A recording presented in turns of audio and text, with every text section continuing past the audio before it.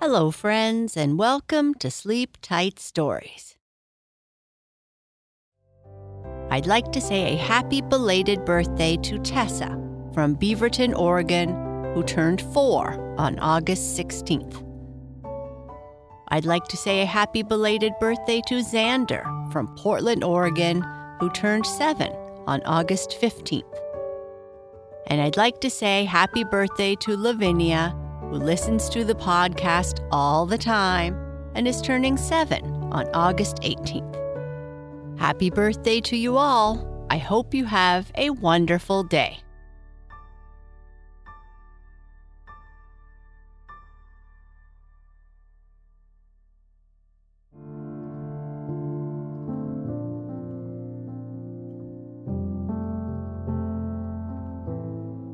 This is the second part of our story, The Kite That Went to the Moon. In the first part, Jerry was very disappointed when the kite that he made didn't fly up to the moon. He went to tell Chloe about it, and they decided to go and find someone who could help them figure out why.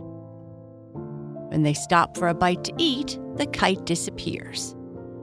Will they be able to find it?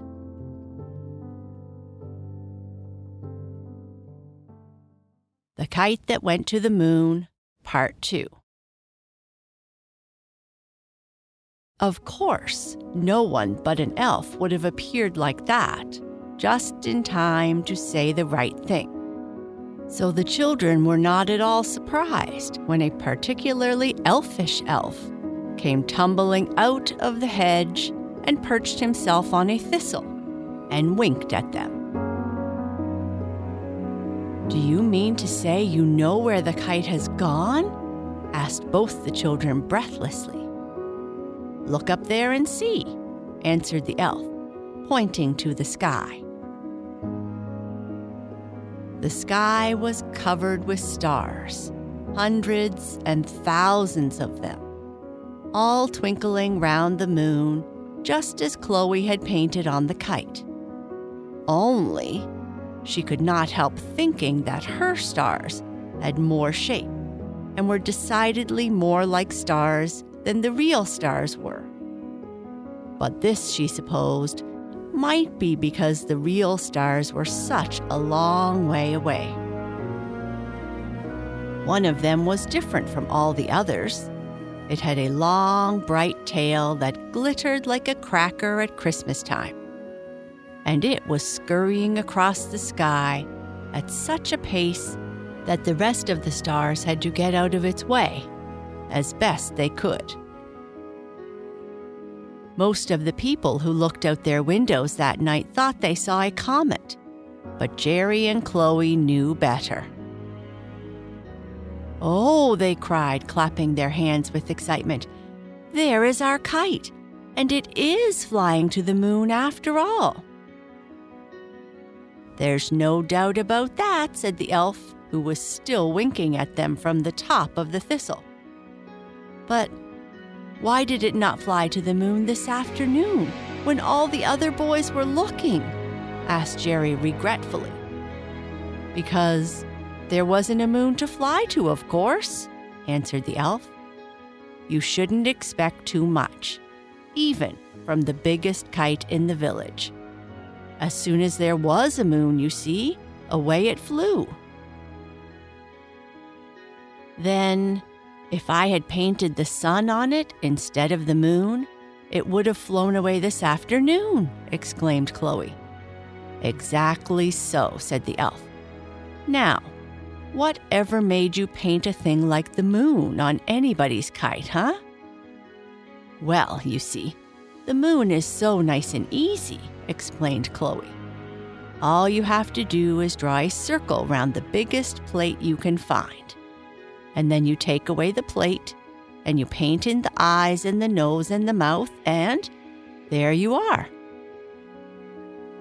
You can't do much more than that with 3 paints and a brush that's got hardly any hairs, can you?" "Yes, you can," said the elf. "You can paint the sun, and that's ever so much better than painting the moon." "Oh, But you can't paint the sun when you've only got 3 paints, objected Chloe. It takes ever so many more paints than that to make it shine properly. And even then, it doesn't always. Shine? Repeated the elf. Who said anything about shining? When I say the sun, I mean the other side of the sun, of course. That doesn't shine. He seemed so hurt about it that Chloe quickly said, "Oh, I'm very sorry. Of course, I would like to paint your side of the sun very much, but it is a little difficult when I have never been there, isn't it?" "Perhaps it is," admitted the elf. "But if that is all, I will take you there this very minute. Will you come?" Chloe looked around, and there was Jerry, still gazing up at the star with the long tail that was causing so much commotion in the sky. Just then, it reached the moon and went straight into it with a big splash, and Jerry heaved a deep sigh. That decided things for Chloe. "If you could," she said, turning to the elf in a great hurry, "I think we would rather go to the moon." The elf instantly got upset. "What?" he exclaimed, shaking all over. "You would sooner go to the moon than the back of the sun? Well, I am sorry for you." Chloe was just going to say something else when Jerry came. "You see," he explained to the elf, "it's not the moon we want, it's the kite. And the kite has gone to the moon, unfortunately. I suppose I am glad it has gone there," he added rather doubtfully, "but I do wish it had waited to take me with it." "Oh, well," said the elf, calming down a little. "If you are quite sure you don't want to go to the moon, I shall have the greatest pleasure in taking you there. I'll call a comet at once." He put his fingers to his mouth and blew a whistle that was long enough to reach the sky. "Now that I come to think of it," he continued thoughtfully, "it is a very good thing you do not want to go to Elfland, because we would have to wait until morning." "Why couldn't we go tonight?" asked Jerry. "Because there is no Elfland to go to," answered the elf promptly. "When the sun goes down, it takes the back of itself with itself, and there isn't an Elfland again until the next morning. I wouldn't be here now if I hadn't missed the last sunbeam this evening. That is the worst part of living in a place that disappears every night." "Oh, but it doesn't disappear really," said Chloe, who wanted to show that she knew a little geography. "The sun is shining somewhere else at this very moment, only we can't see it." "Rubbish," said the elf. "Don't you believe everything you're told about the sun? Who said it didn't disappear, huh? Has anyone ever gone after it to see?" "No," said Chloe doubtfully, "but—" "That proves it doesn't go on shining then," said the elf triumphantly. "Here is our comet. Jump in, or else we shall be late." Down swooped the great shining comet, and there it lay across the road, waiting for them to get on. The children climbed onto its broad, glittering tail and held tightly to each other, while the elf got in front of them and stood like a man at the wheel, with his hand on the comet's head. Then up they flew at a terrific pace, right through the wonderful blue darkness that stretched all around them. Far above was the great land of light that lay round the moon, but the country of the stars came in between, and the stars were still so far off that they had not even begun to look like real stars. "Afraid of the dark?" asked the elf over his shoulder. "Oh no," said Chloe. "This is a nice, friendly kind of darkness." "They are like real stars," murmured Chloe, for she had begun to have serious doubts whether the stars she had painted on the kite were not wrong after all. It was very comforting to find that the stars that were whizzing past them in hundreds and thousands looked just like the stars she had been used to seeing on Christmas trees. It grew lighter and lighter as they came nearer the moon, and even the stars began to look pale in the white light that was shining so close to the edge of their country. The stars were growing fewer, too, for stars naturally prefer to shine in a place where they can be seen. Then the elf gave another turn to the points of the comet, and it glided gently from the country of the stars into the pale white of the moon.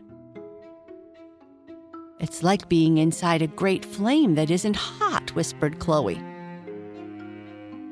Even the elf had to admit that the country of the moon had something in its favor. "For those who like light," he allowed, "the moon is very nice. For my part, I prefer Elfland, where there isn't any light at all." "If you please," Chloe said politely, "can you tell me when we shall get to the moon?" "Why," laughed the elf, "we are at the moon now." Chloe looked around her in bewilderment. "But where are the eyes and the nose and the mouth?" she asked. The elf shook his head. "I am afraid," he said seriously, "that you must have found them in the plate. Perhaps Jerry knows where they are." But Jerry was looking everywhere for something that was far more important. Some people might want to come all this way to look for the man in the moon, but for his part, he intended to find the biggest kite in the village, the kite that had taken him so long to make. "Do you think we will find it soon?" he asked impatiently. Nobody answered him, for just then the comet came to such a sudden standstill that all three of them were nearly flung off into the air. It was not the comet's fault, however, for right in its way was Jerry's kite. "Why don't you look where you are going?" asked the kite rudely. Jerry was so surprised at being addressed in this manner by the thing he had made with his own hands that he did not know what to say. Just then, a strange, clear voice from beyond spoke. "Who is daring to make all this commotion in my country?" said the voice. "Hello," muttered the elf suddenly. "I was expecting that. Goodbye, children, I'm off." And pointing his hands downward, he took a dive from the head of the comet and disappeared in the direction of the stars. At the same instant, out from the pale white distance of the country of the moon glided a tall figure, as white and delicate and shimmering as the light that surrounded it. "Is it? Can it be the man in the moon?" whispered Chloe to the boy beside her. Then the figure came closer, and they saw that it was a wonderful, mysterious-looking woman. "I am the Lady of the Moon," she said, in the same clear, cold voice. "Snow and stillness and space are wherever I go. When I smile, I make the whole world beautiful. But my smile takes the color away from the flowers, and the ripple away from the water, and the warmth away from the sunshine." She looked around, and her eye landed on Jerry's kite. "What is that creature doing in my country?" she demanded. All the rudeness seemed to have gone out of the biggest kite in the village, for it lay there at the feet of the Lady of the Moon and had not so much as a word to say for itself. Jerry, however, summoned up courage to answer for it. After all, it was through him that the kite was there, and he naturally felt bound to defend it. "If you please," he said, "it is my kite. I made it all by myself, and Chloe painted the moon and the stars on it." "I'm afraid," said Chloe quickly, "that the moon is not very much like the moon, but it was the best I could do with 3 paints and a brush that doesn't have many hairs. The stars are right," she added anxiously. The Lady of the Moon smiled. "Stars indeed," she observed. "What does it matter how the stars are painted? The moon is far more important, and you have made a regular muddle of that. And who told you children that you might come into my country? I would like to know."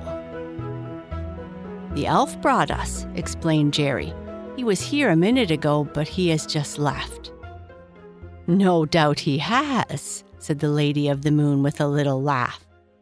"Elves know better than to come my way. I can turn their laughter into frost, and they don't like that. As for you, unless you want to be stuck in the middle of the moon for the rest of your lives, you had better quickly head home again." Chloe was only too anxious to be off, for she had no wish to spend the rest of her life with someone like this. Jerry, however, did not mean to have his journey to the moon mean nothing. "Please, may I take my kite back with me?" he asked boldly. "I want to show the other boys and girls that it did fly to the moon after all." "That's all very well," objected the kite, "but I don't want to go back among the boys and girls who do not know how to appreciate me. When a fellow has once been a comet, you cannot expect him to end his days as an everyday kite." "Oh well," said the Lady of the Moon, gathering her cloak closely round her and stepping away from them. "Settle that among yourselves." She had hardly finished speaking when a faint gleam of pink pierced the white light around her and touched the edge of her cloak. She gave a cry and waved her arms about her in the greatest excitement.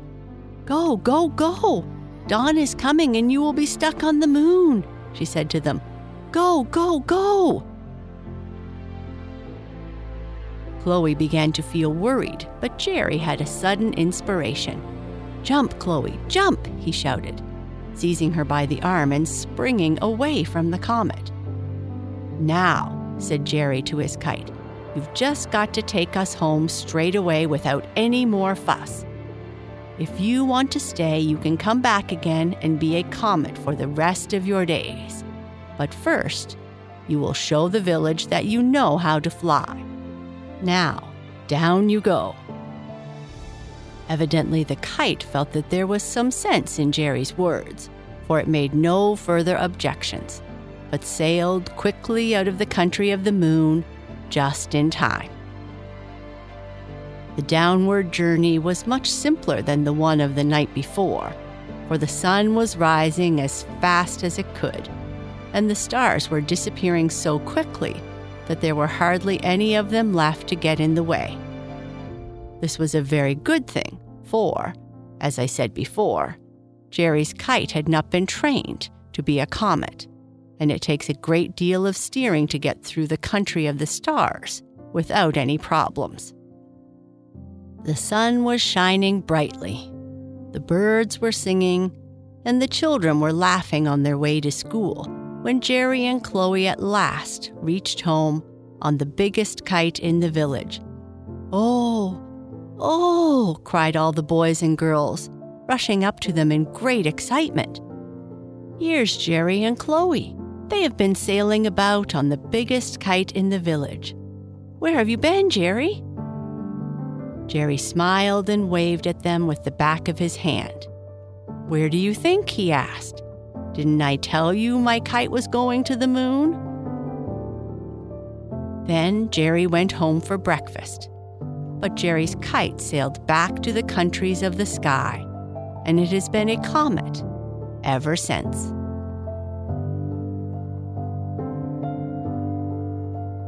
And that's the end of our story. Good night. Sleep tight.